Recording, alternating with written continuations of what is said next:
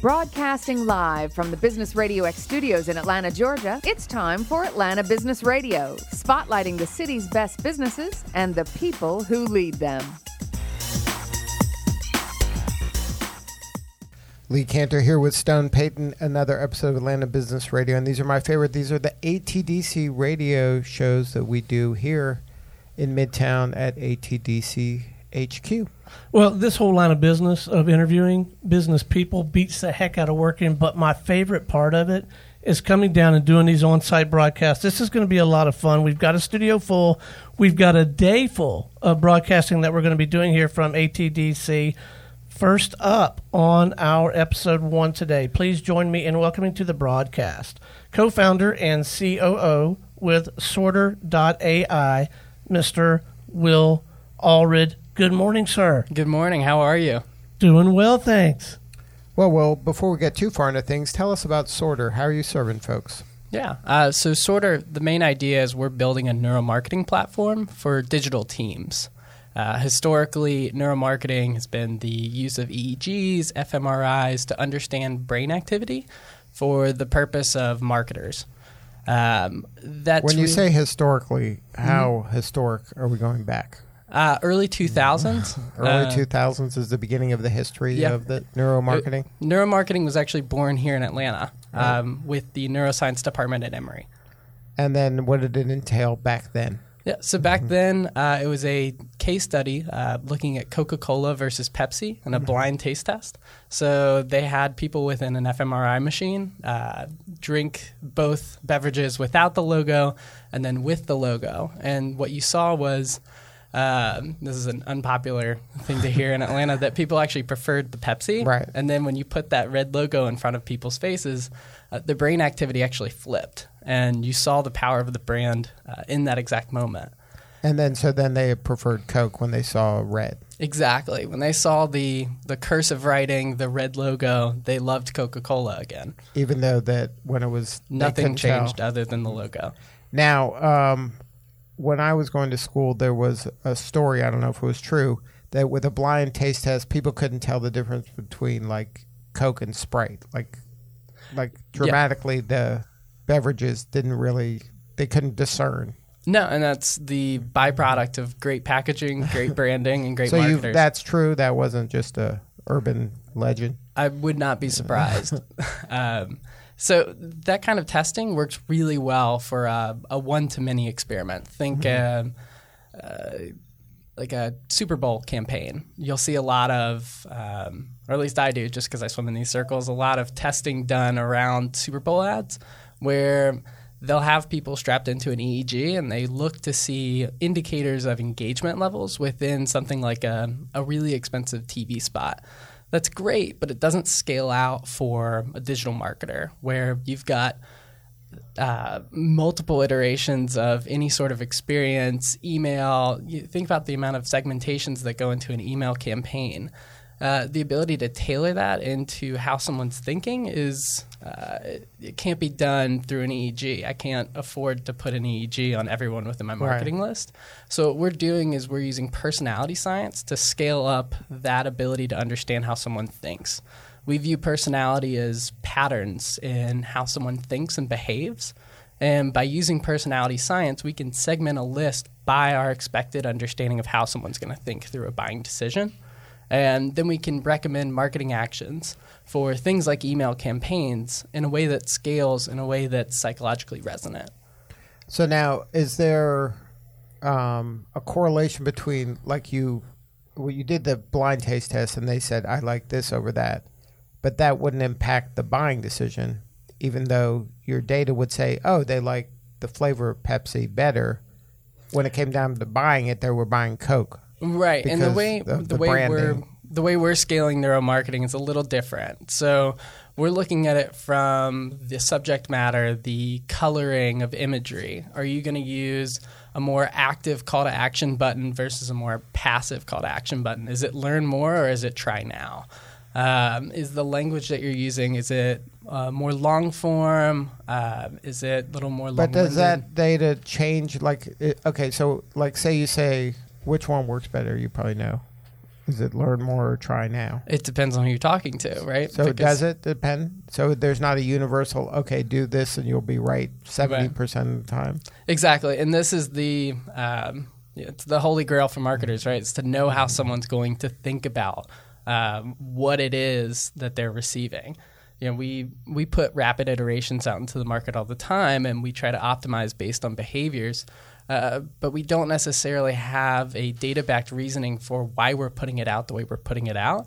And what we're offering to marketers right now with our audience analytics tool is an ability to understand this group in your audience is going to respond better with cooler hues, more natural imagery, use more passive language, even though it might not be as grammatically desirable. It's going to create a more delightful experience for that individual.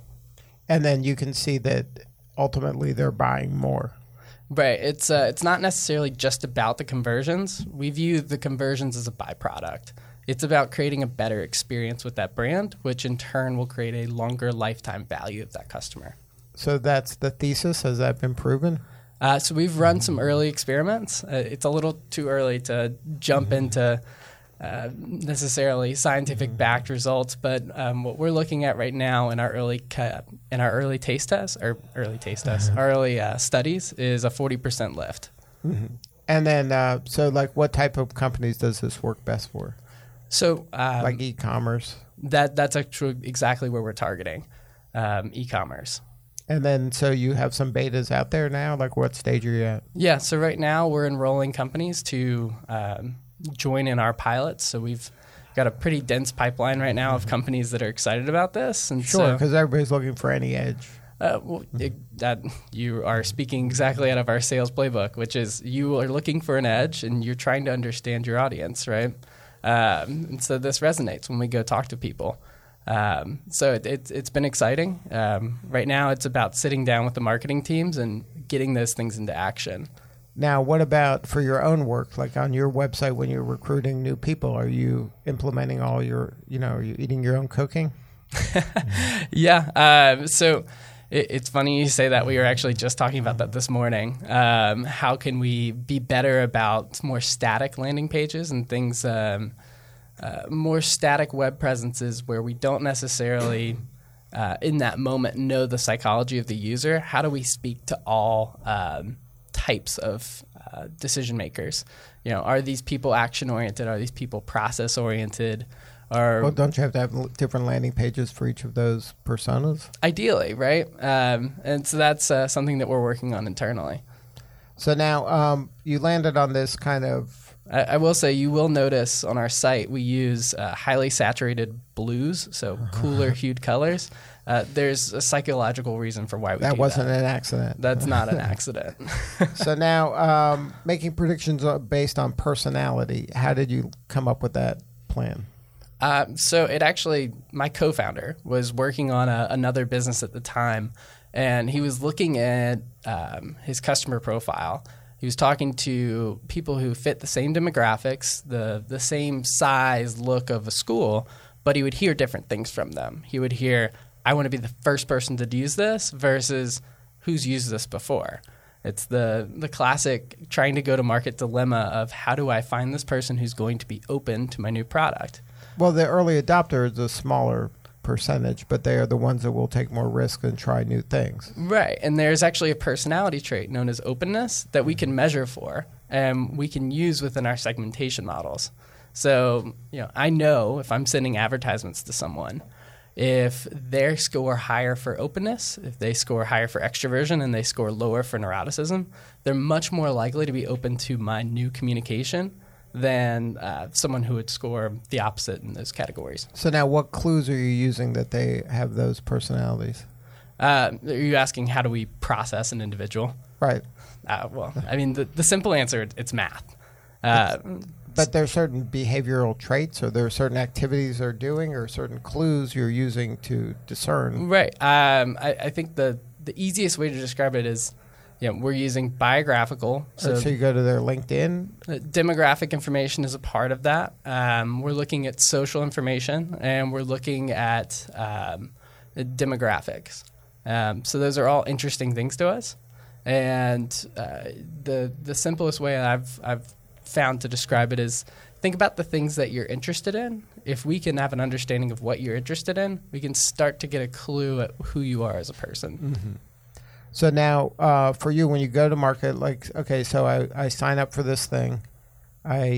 What happens now? So you have to kind of at some point analyze my audience or who I think my audience is? Yep, that's step one of our onboarding process is to upload your customer list and then... So you start with my existing customers. Exactly. So now in your case, if you were to do this for yourself, you don't have a lot of existing customers. How would you do a startup that don't really have a clear vision of who their customers yet? Yes, and this is a bit into product development, trying to eat our own dog food, right? So we're looking at it from how do we use the same learnings from how we process an individual customer list to go out into market and find new customers. Right.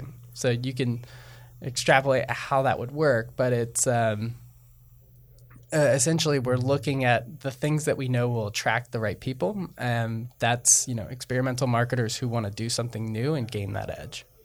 So now, for you, how much of your work are you partnering with universities and studies and getting kind of smart people involved in this too, or you got enough smart people? Yeah, I'm no neuroscientist, right? And so we recognized that very early on. And so something we were very adamant about was creating really strong ties with the academic community. Now, nothing's set in stone yet, so I can't talk into any specifics, but we view this as a cornerstone for our brand. There's plenty of marketers selling other marketing things to other marketers. Right, but you're the neuro marketing folks. We're trying to serve as the bridge between the scientific community. Right. We got our inspiration from what they were doing. Right. And so we want to help continue to foster their work. And then we also want to help serve as a bridge between them and the scientific community so that marketers can use science and not necessarily... Now, how do the neuroscientists feel about this? Is this the dark side to them to help people sell more stuff, or do they want to do more kind of philosophically large missions and monuments? Or is that what they're trying to build? It depends on who you're talking to, right? But I think ethics are definitely a core piece of the conversation. I'm certainly not blind to that.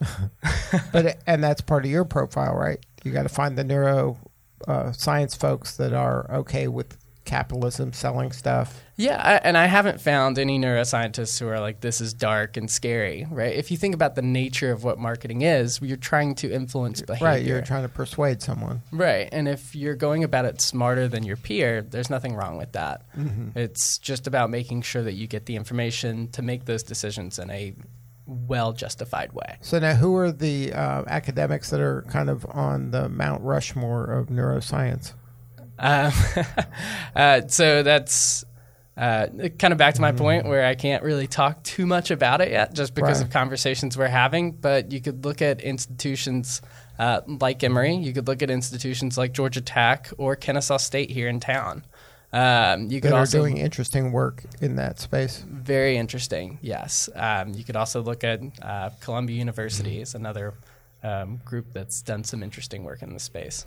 An author I read a lot is, I think his name's Cialdini, who's done work in persuasion. Is that kind of behavioral science? Is that a splinter of neuroscience, or is that not related? Behavioral science, thinking like behavioral economics. Right. It's a really interesting area that we aren't exploring right now. We understand that it's going to have a lot of implications in our recommendation systems, and so it's something that we are looking into going forward. So you're focusing primarily on the actual neuroscience that are people studying the brain. Yeah, particularly not behaviors necessarily. Cognitive social science and neuroscience have been our two main focuses from an algorithmic understanding as well as from a neuro understanding. Mm-hmm.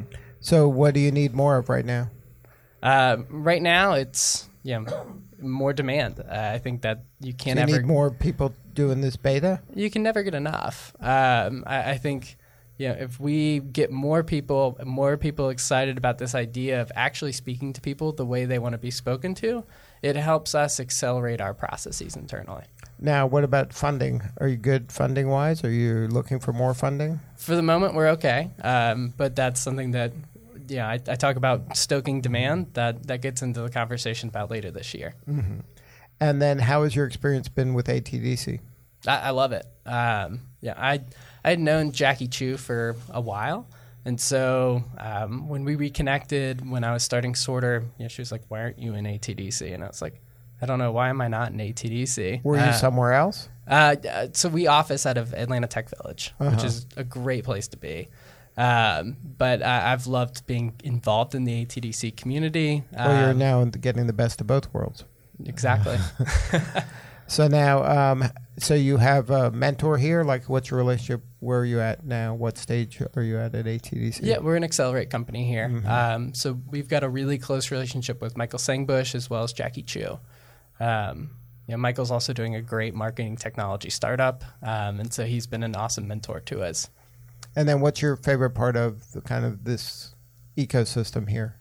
Is it the mentors, or is it the kind of the accidental meetings with people that might be like-minded or philosophically aligned? There's a few things. I think the connection to Georgia Tech is amazing. I think the education programs are really well thought out. And I think the openness to get together and talk about our ideas is it's really good. I think it's a good thing for the city of Atlanta, and I think it's a good thing for the startup community in general. So if somebody wanted to learn more, have a more substantive conversation with you, or learn more about Sorter, what's the coordinates? Yeah, so they can always look at our website, or they can go to our Instagram. So we've turned our Instagram into sort of an introductory slide deck to what we're trying to build at Sorter and where we are now. So you can go to @SorterLabs on Instagram, and you can learn more about us. Good stuff. Awesome. Thanks. All right. Well, keep up the good work, man, and check back in with us when we come back out, yeah?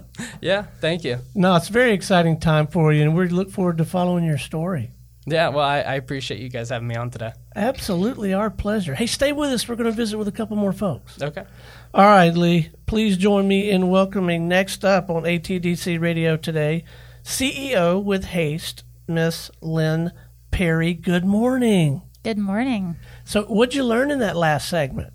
I learned that we need to be a customer, and we need to talk after this, Jason. There you go. Perfect. Yeah, absolutely. And we get 5% on top of all deals in the room. You know that, right? No problem. They didn't mention fair. that. All right, Lynn, tell us about Haste. How you serving folks? Sure. So Haste optimizes the internet for real-time experiences. Today we're focused on gaming.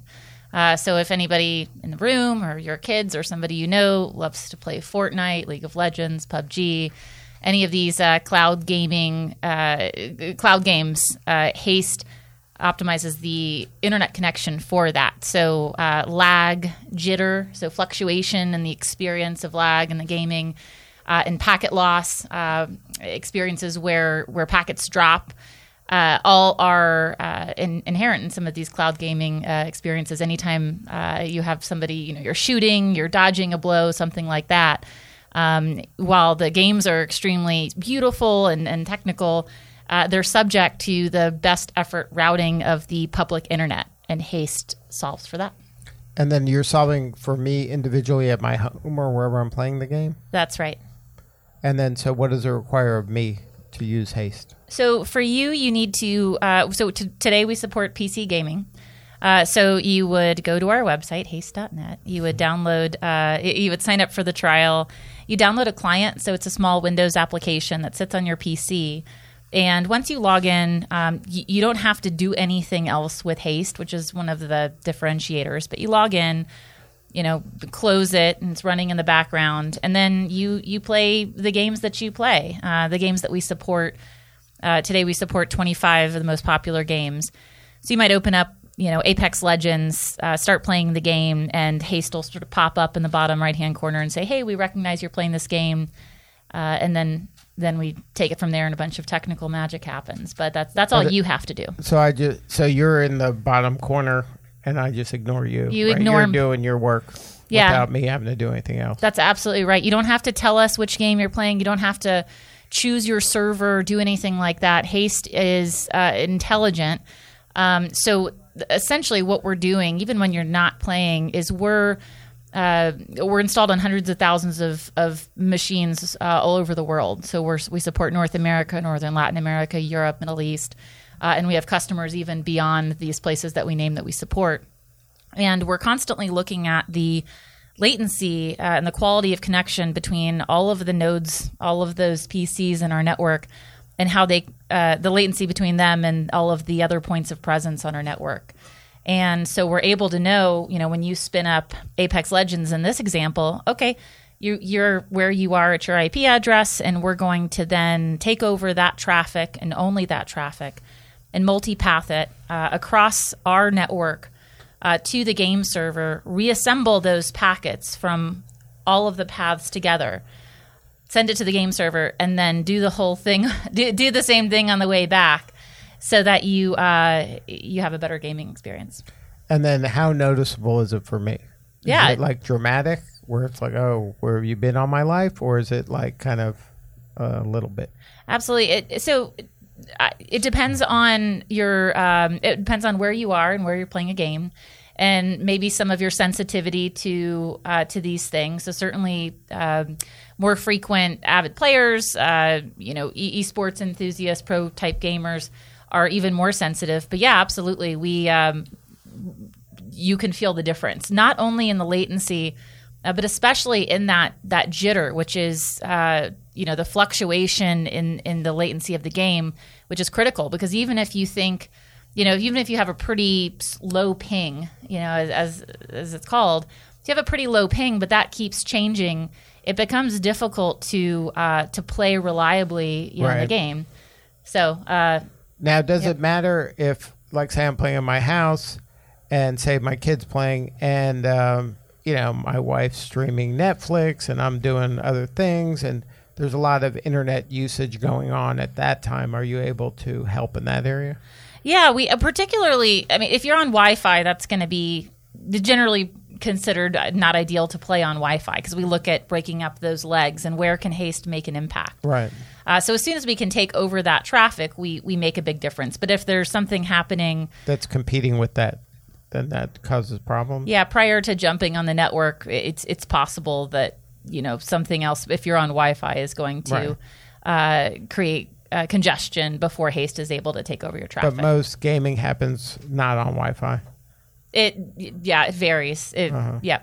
And you do best when it's not on Wi-Fi, or it doesn't matter? You'll see the total quality. We still provide the same level of lift, but if you're on Wi-Fi, there's a risk that in that first leg from the device to the home router, the performance is poor, so it may be harder to detect the lift. Mm-hmm. Yeah.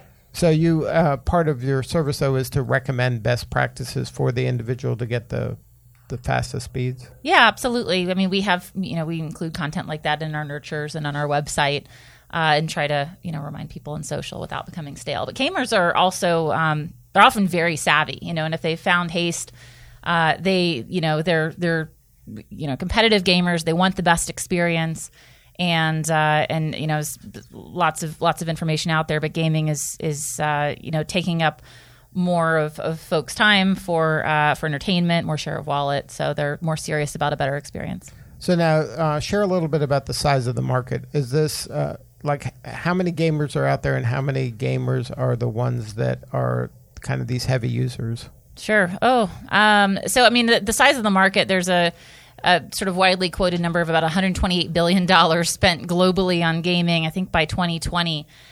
So it's huge. Now that's going to include, everything from esports sponsorships and things like that, all the way down to money spent on console gaming or perhaps consoles.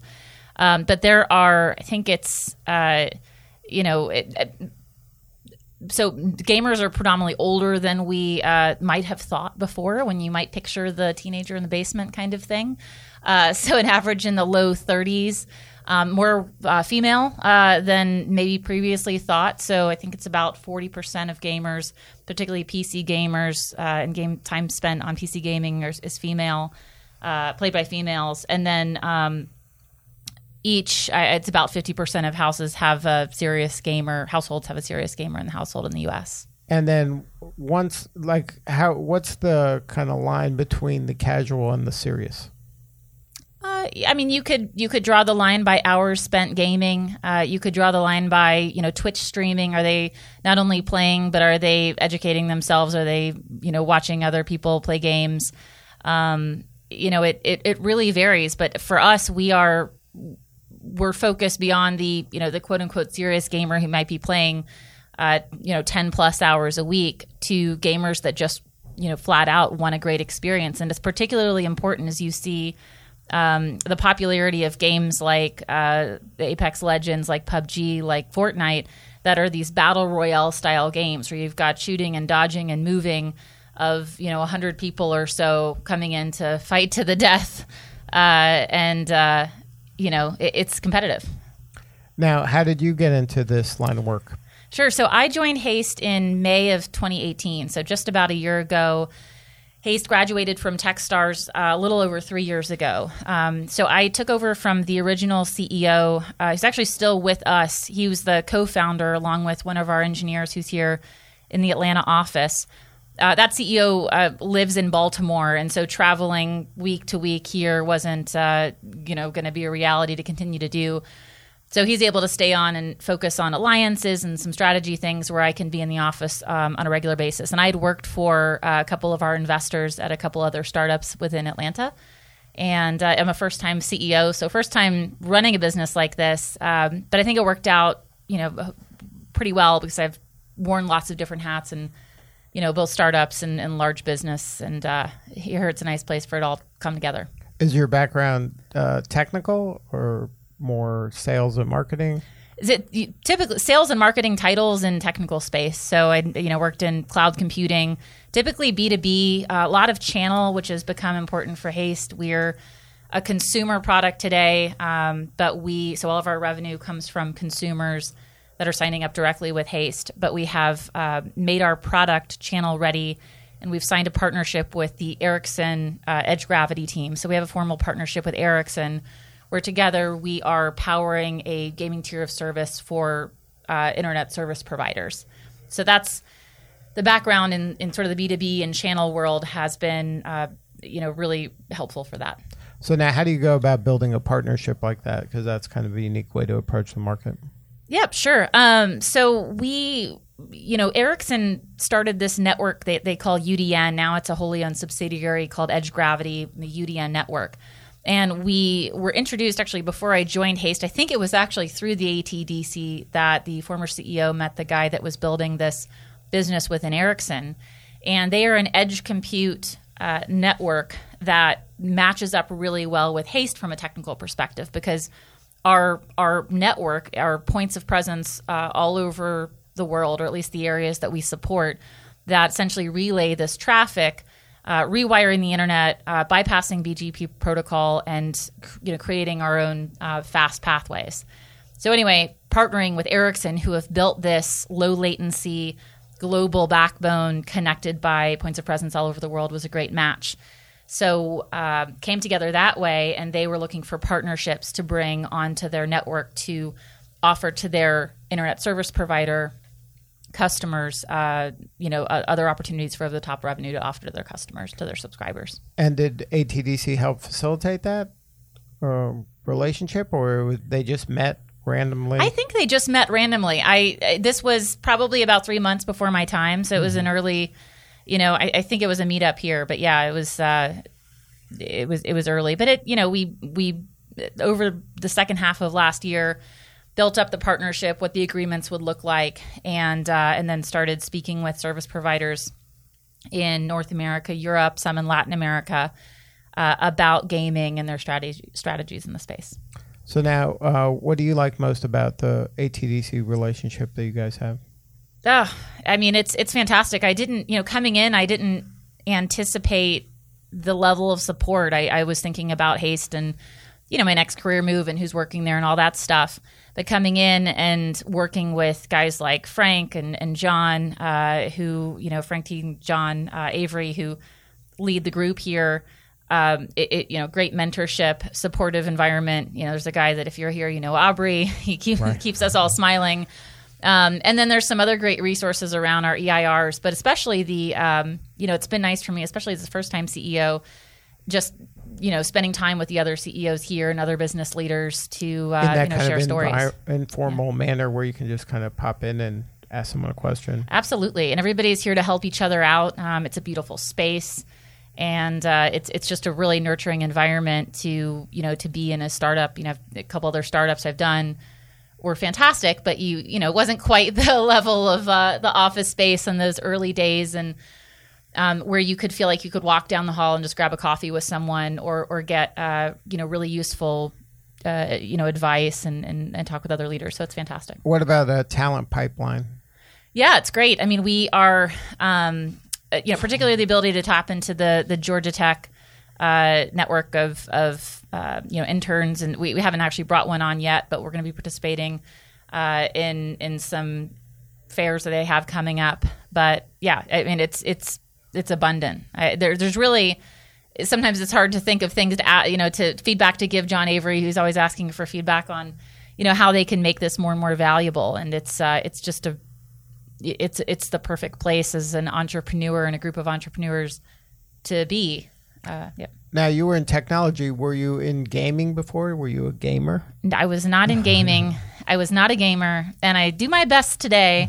But so I when I came in, I work with, it's everybody's an engineer, everybody's a gamer except for me. I mean, I can get by technically, but my last experience with gaming, I think, was Duck Hunt or Super Mario Brothers or something. So I would we all they all play games at the end of our sprints every other Friday as like a Friday happy hour thing, and I mostly just watch YouTube videos for noobs, right, as I'm called in the space. So I have my homework to do, but I can hang a little bit. So, but does that give you kind of fresh eyes into the space, and you see things maybe they don't see because they're so immersed in it? I think that's been really helpful, absolutely. And one of the hats I wear is, a product leader, and so it is important to contribute to the roadmap and lead that in a way that has maybe a bigger business sense beyond just what the experience might be for gamers, or I can help them think in ways that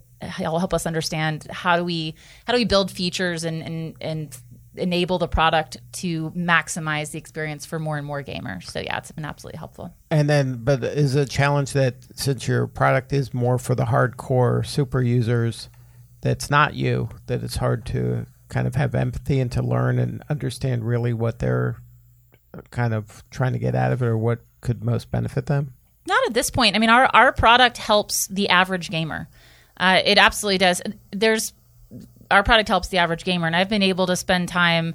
I mean, we have pretty deep analytics on the lift that Haste provides for every single gamer, their jitter, their packet loss, their latency, all over the world, every single session. So I spend so much time with our engineers in that data, optimizing the product that we've created, that it is true that I don't, I don't wake up in the morning thinking, I didn't before I came to Haste, thinking about how to solve for right, a better gaming experience. But who hasn't had a crappy experience online, whether it's, right, something buffering, exactly, voice over IP, right, all of that. And really that's what we're solving. Today it's gaming. Gaming is natural, huge space. So you can fix video conferencing? Yes. It's not our space today, but no, it absolutely, the Haste, the patent. So we have a couple patents in process, but the patent that's already been approved and for us is not gaming specific. It has to do with our networking and endpoint handling and all of that. So the vision is beyond gaming. Yeah. Is well beyond gaming, because there's a lot of people that have a lot of needs. Oh, absolutely. The technology, annoying. Our opportunity and our technology go well beyond gaming. Hey, we're an ATDC signature startup, or maybe a couple steps past startup phase, depending on how you look at it. But that's part of what we work on, is having the vision for the future, but at the same time executing right now with the resources that we have.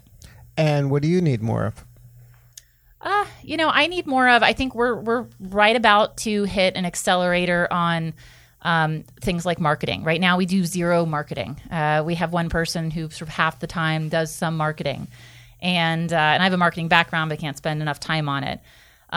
We don't have a dedicated sales, and so some of the other structure, we've been so heavily focused on engineers, and we'll continue to add to our engineering team. But I think that over the last few years, we've refined the way that we measure how our system works and optimize where our points of presence are and how we gather all of this data, that at this point, what I need more of is it's hiring, and that's what we're in the process of doing. And now investing in some marketing and sales. Yeah, light. I mean, we will not do. We'll do a little bit of influencer stuff, and we've done some influencer marketing before, but we're really focused on enabling the channel that I mentioned, the Ericsson channel, and then also providing more information on our data. So we have, for me, interesting insights on the performance of service providers for games. So, who's your internet provider? And even though you may have the best package that they offer, they're only able to optimize your traffic within their footprint. And there's peering set up, but essentially it's a best effort to get your packets all the way from your home to a game server, which is likely not on your network and back. So there's some, beyond gaming, just the networking information that comes out of that is really rich. And I think we have so much information. The next step for us, content-wise, is to reflect that back out into interesting views and share that. Well, if somebody wanted to learn more, have more substantive conversation, what's the best way to find you guys? Haste.net is our website. I'm Lynn at haste.net, or come by the ATDC. Well, Lynn, thanks so much for sharing your story, and we look forward to keeping up with it. And I personally look forward to you applying your magic to me doing interviews over the phone. So if that ever comes to pass. We'll put that on the roadmap. Put that on the short list for us, will you? Hey, stay with us. We got one more guest we're going to visit with. Yeah? Lee, I think we owe guest number 3 an apology. I'm sorry that you have to follow these two.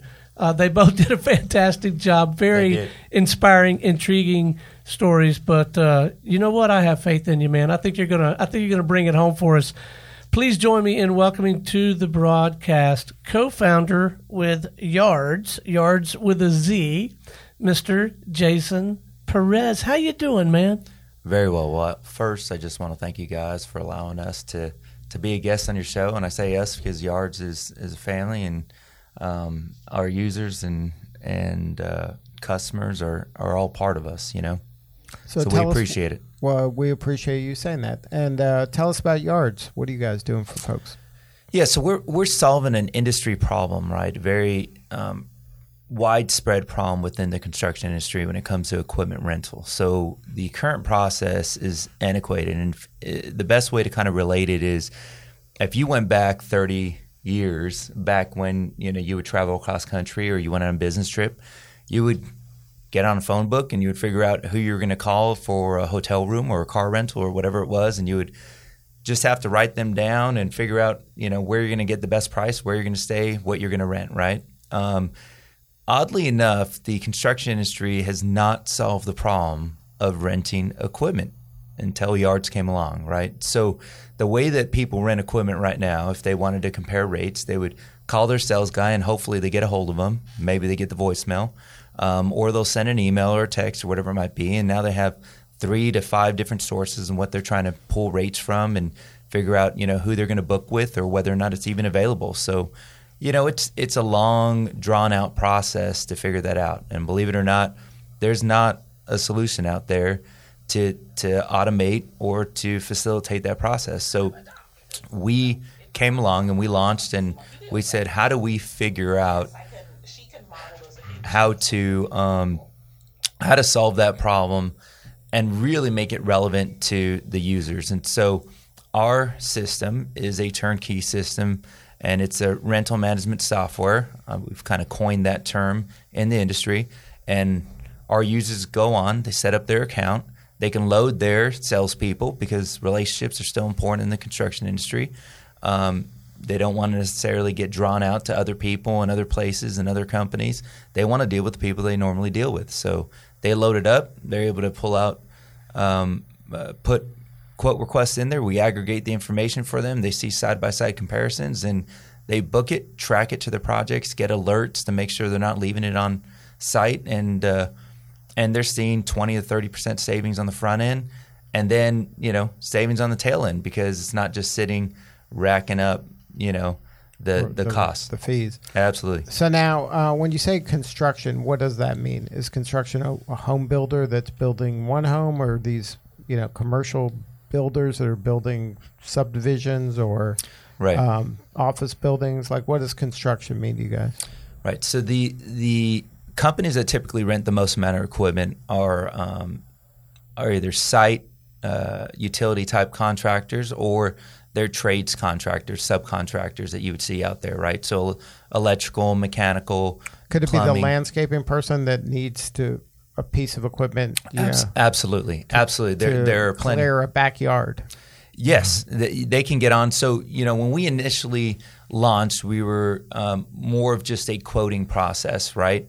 And so this quoting process, it was transactional, and people would go on, they would just do the quote, they would get these results. And it really fit into the niche of the smaller type customers. But what we found very quickly is relationships are such a driving factor that anybody that rented more than 2 pieces of equipment a month, so these are larger guys, they're typically not one-off, contractors, that our software really fulfilled their needs in providing time savings and monetary savings, right? So these contractors, although they might rent one piece of equipment now and then, the reality is most of our users are renting regularly. And at minimum, what we've seen is, 2 pieces of equipment a month is that threshold where they go, okay, this makes sense. I can't track anything more than 2 pieces of equipment. And believe it or not, it sounds like not a lot, Right. but people are forgetting. Is it always the same piece, like typically? Like, are they always like, I always need this kind of a piece of equipment? Or is it like, this month I need this, and then next month I need something else?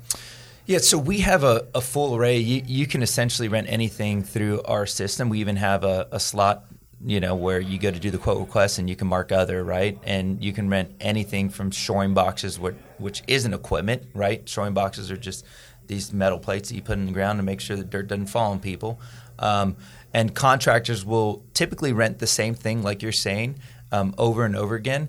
But some contractors rent these things, throughout an array, and it might not even be equipment. So they might have suppliers for what we call the aerial lifts. They could be reach lifts, they can be man lifts. The ones that look like accordions that scissor up, or a boom that goes out. But they also might be renting a reach forklift, right? And then they might have storage containers. They might have porta potties. They might have dumpsters. And so through our system, typically they would have to either write these things down on a whiteboard, create their own spreadsheet. But don't they have like a dumpster guy? They do. So they'll have 2 or 3 dumpster guys. They might have 2 or 3 porta potty guys. They might have 2 or 3 equipment guys. So now you have 3 different suppliers and maybe 3 or 9 different platforms that you're trying to track all this information on. And ours kind of works like a CRM if you think about it, right? So you're loading who your suppliers are. You're getting all that information for all the equipment. So if you were to draw, 3 little circles that overlap, everybody loves these infographic type things. You would have, projects and points of contact in one. You would have all your suppliers in another, and then you would have all the equipment. And what we do is kind of just overlap that and put it all in one place, organize it for them. They can, track costs. They can see, when that equipment's coming up. They get email alerts. They can call it off. They can do maintenance calls. These are all things that they would traditionally have to pick up a phone, and they would have to track a PO, or they would have to track a contract, call their office, go, hey, where's this at? Who's, where did we rent this piece of equipment at? And the thing is, when you go to a project, you're not going to have just one supplier providing all that equipment. Right. It'll be different people coming and going. That's right. That's right. And you're going to get different rates, right? So you Do might the have rates fluctuate? Are those kind of rates for that type of equipment or any of this type of construction equipment? Is it fluid? Like, look, if you need a lift, maybe somebody that cuts trees needs lifts to help cut down big trees, and storm just went by. There's only so many lifts in the market. The price of lifts might go up. Oh, we see that quite a bit. There was the big storm that came through Florida Panhandle and South Georgia, and you cannot find a reach lift. And so one of our customers who absolutely just calls us on a weekly basis saying how much they love using it, they went down and they said, hey, we're going in the Panhandle. We have a couple projects, and we know it's going to be impossible to find a lift. And so what they did in this case is there's an on and off switch for their suppliers. So if they're going to a new place, and they go, well, we don't know who we're going to be able to rent with, they can switch that off, run a quote, and we'll find that piece of equipment for them, right? So we actually had to go out to 16 different 16 different rental companies to find that piece of equipment for them down in that area. It would have taken them 8 hours of their day, the whole entire day, to figure out how to get that piece of equipment. It took them 15 seconds of putting it in our system, and a couple hours, later, we found it. Because you're making the calls for them. Yeah, our systems, facilitating. We have points of contact loaded in our system that go out.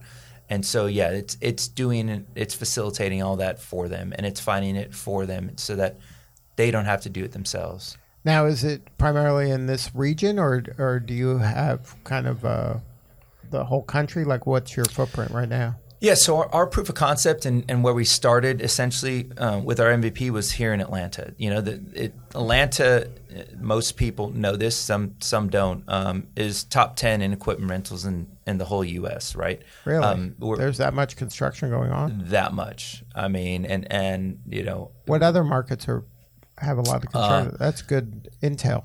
Yeah. So LA's one of them. Seattle's another. What about Nashville? Dallas is another one. Seemed like a lot of cranes in Nashville. So the last figures we have was off of, I think it was 2016, 2017. Nashville wasn't on that list, but they are probably creeping pretty close to it, I would think. The Southeast in general.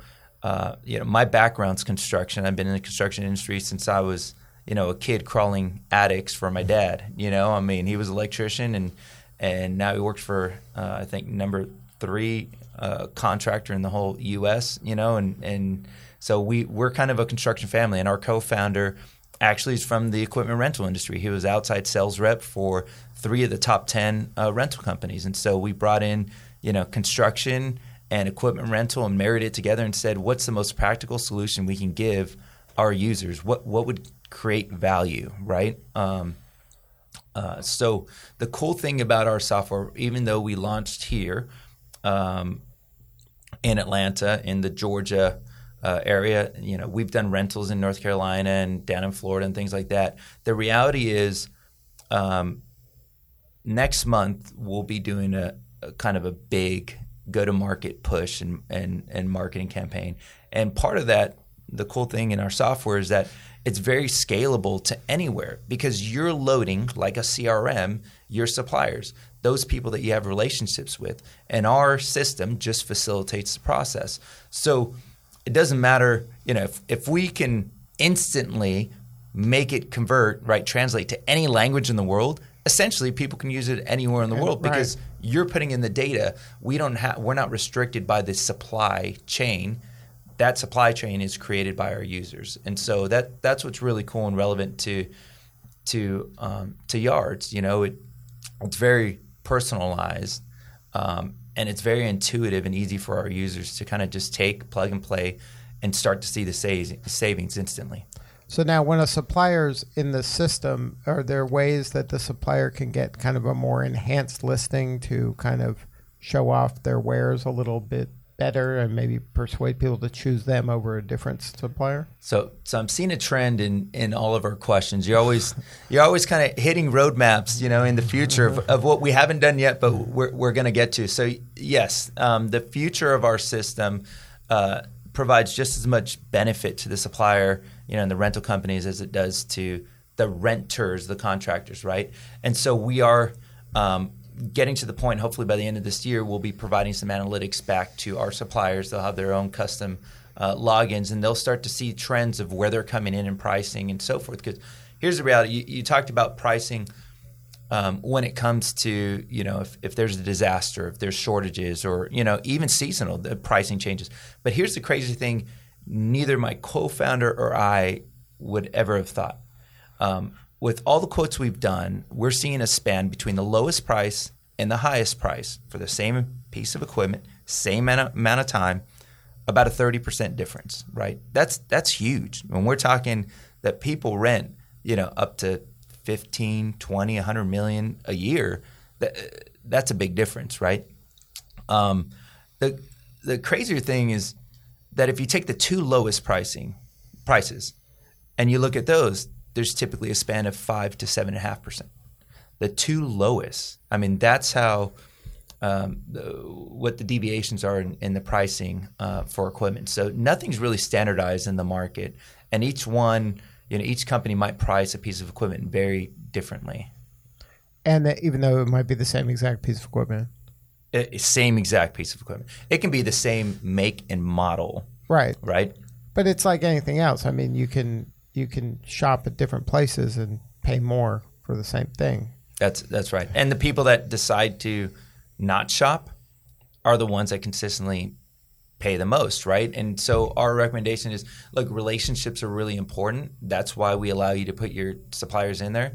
But it's also probably smart for you to at least have one other, in there. And most at this time, availability is such an issue that they really do need 2 or 3, because even the big guys are running out of equipment. Right.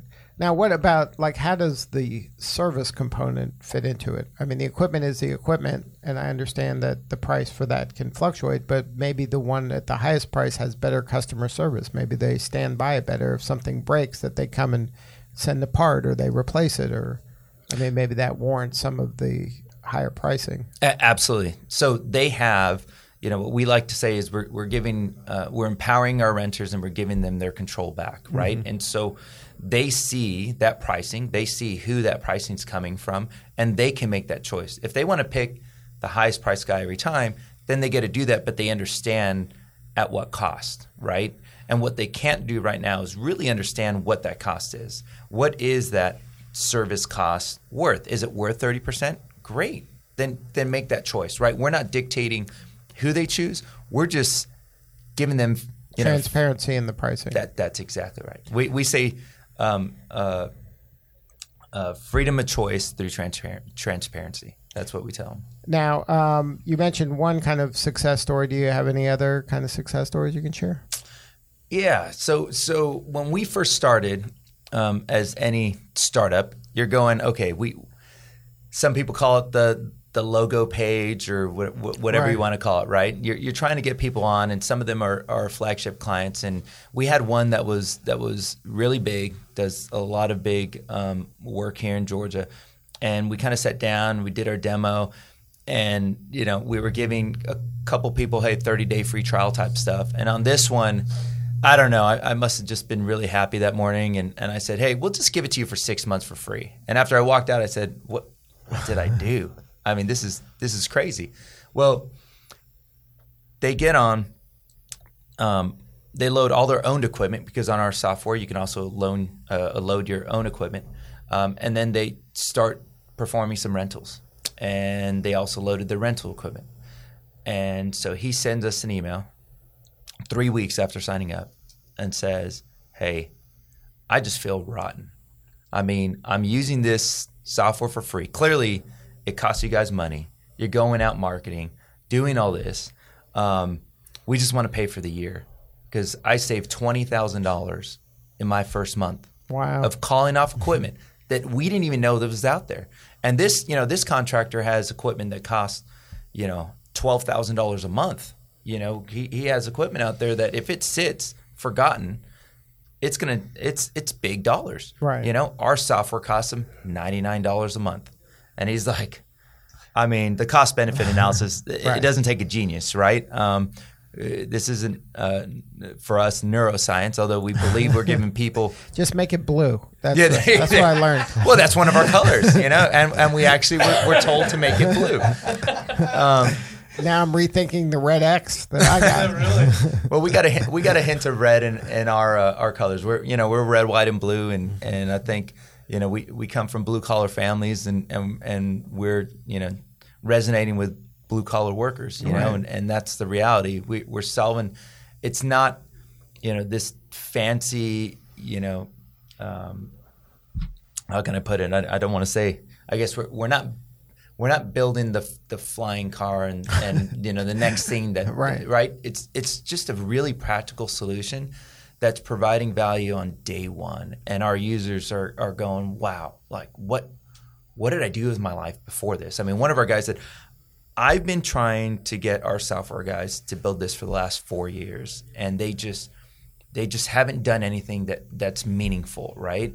We've had some quoting pieces, we've had this, but they just have not built what we've needed.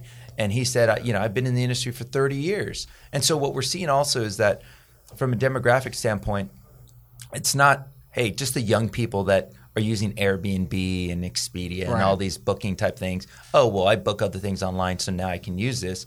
No, we're seeing guys that are, a couple years away from retirement going, hey, thanks for giving my life back, right? Like, and those are clipboard guys that aren't tech friendly. That's exactly right. These are whiteboard guys. We're walking in offices and they have multiple whiteboards with, different color markers, just writing stuff down, and they're trying to track it. And then, they're realizing, just last week we had somebody say, one of our rental companies actually said, hey, can you go visit one of my clients? They left a piece of equipment on a project for 3 months, and they called me and they were furious that they left it on the project for 3 months. It's not my fault they left it there. Right. I couldn't rent it. It was sitting there. It was sitting there, right? But the client's thinking, hey, I do a lot of business with you. I shouldn't have to pay for it. So we're solving a problem on both sides where now this client of the rental company is going to use our software to ensure that never happens again. They're going to get alerts. They're going to be able to save money and not have to get in these heated, weird conversations of, I do a lot of business, don't charge me for it. Right, even though you couldn't rent it and make any money That's on it. That's exactly right. So now if somebody wanted to learn more, what's the best way to get a hold of you guys? Absolutely. So they can visit yards.com. That's YARDZ. That's the important part. Yards.com, and my email address is jason@yards.com. And then ATDC has been good for you guys? Oh, my goodness. All right. Well, I like to give speeches almost every class or any roundtable that I'm part of for ATDC and outside of ATDC because they saved me. I've been funding the company. They saved me over $200,000 in the first meeting that I ever had with them. Wow. We were speaking to all these people, and we defined what we thought was an MVP, and we said, this is it. Right. This is what an MVP we got is. To figure it out. This is as stripped down as we can get. And we sat down with Michael Sangbush, and he goes, you guys are nuts. This is not an MVP. Let me help you understand what a real MVP is. And we threw away all the quotes that we had, went back to the drawing board, and even though we walked away with our tail between our legs, we felt like we learned something extremely valuable. And again, I saved a ton of money. We have now positioned ourselves in a much better place, and we've been able to leverage our dollars in a better way as well. So, and Shane Matthews has just been so integral in connecting us to potential funding, to different ideas, to different technology leaders. I mean, both of them, and Bill Hogan's a star when it comes to customer discovery. He will strip you down, and I'm a behavioral scientist academically, and so that's what I went to school for, and there were things that I forgot that he brought back up. And Lior Weinstein is an awesome behavioral scientist and just amazing when it comes to marketing. I mean, the team here is so solid. If anybody's doing a startup, especially around technology, and they're not here at ATDC, they're really making a mistake. Well, good stuff, Jason. Thank you so much for sharing your story today. Thank you. Thank you for having. All right, that's Jason Perez with Yards, YARDZ.com. Good stuff. Thank you. All right, thank you all for being part of the show. This is Lee Cantor for Stone Payton. We will see you all next time on ATDC Radio.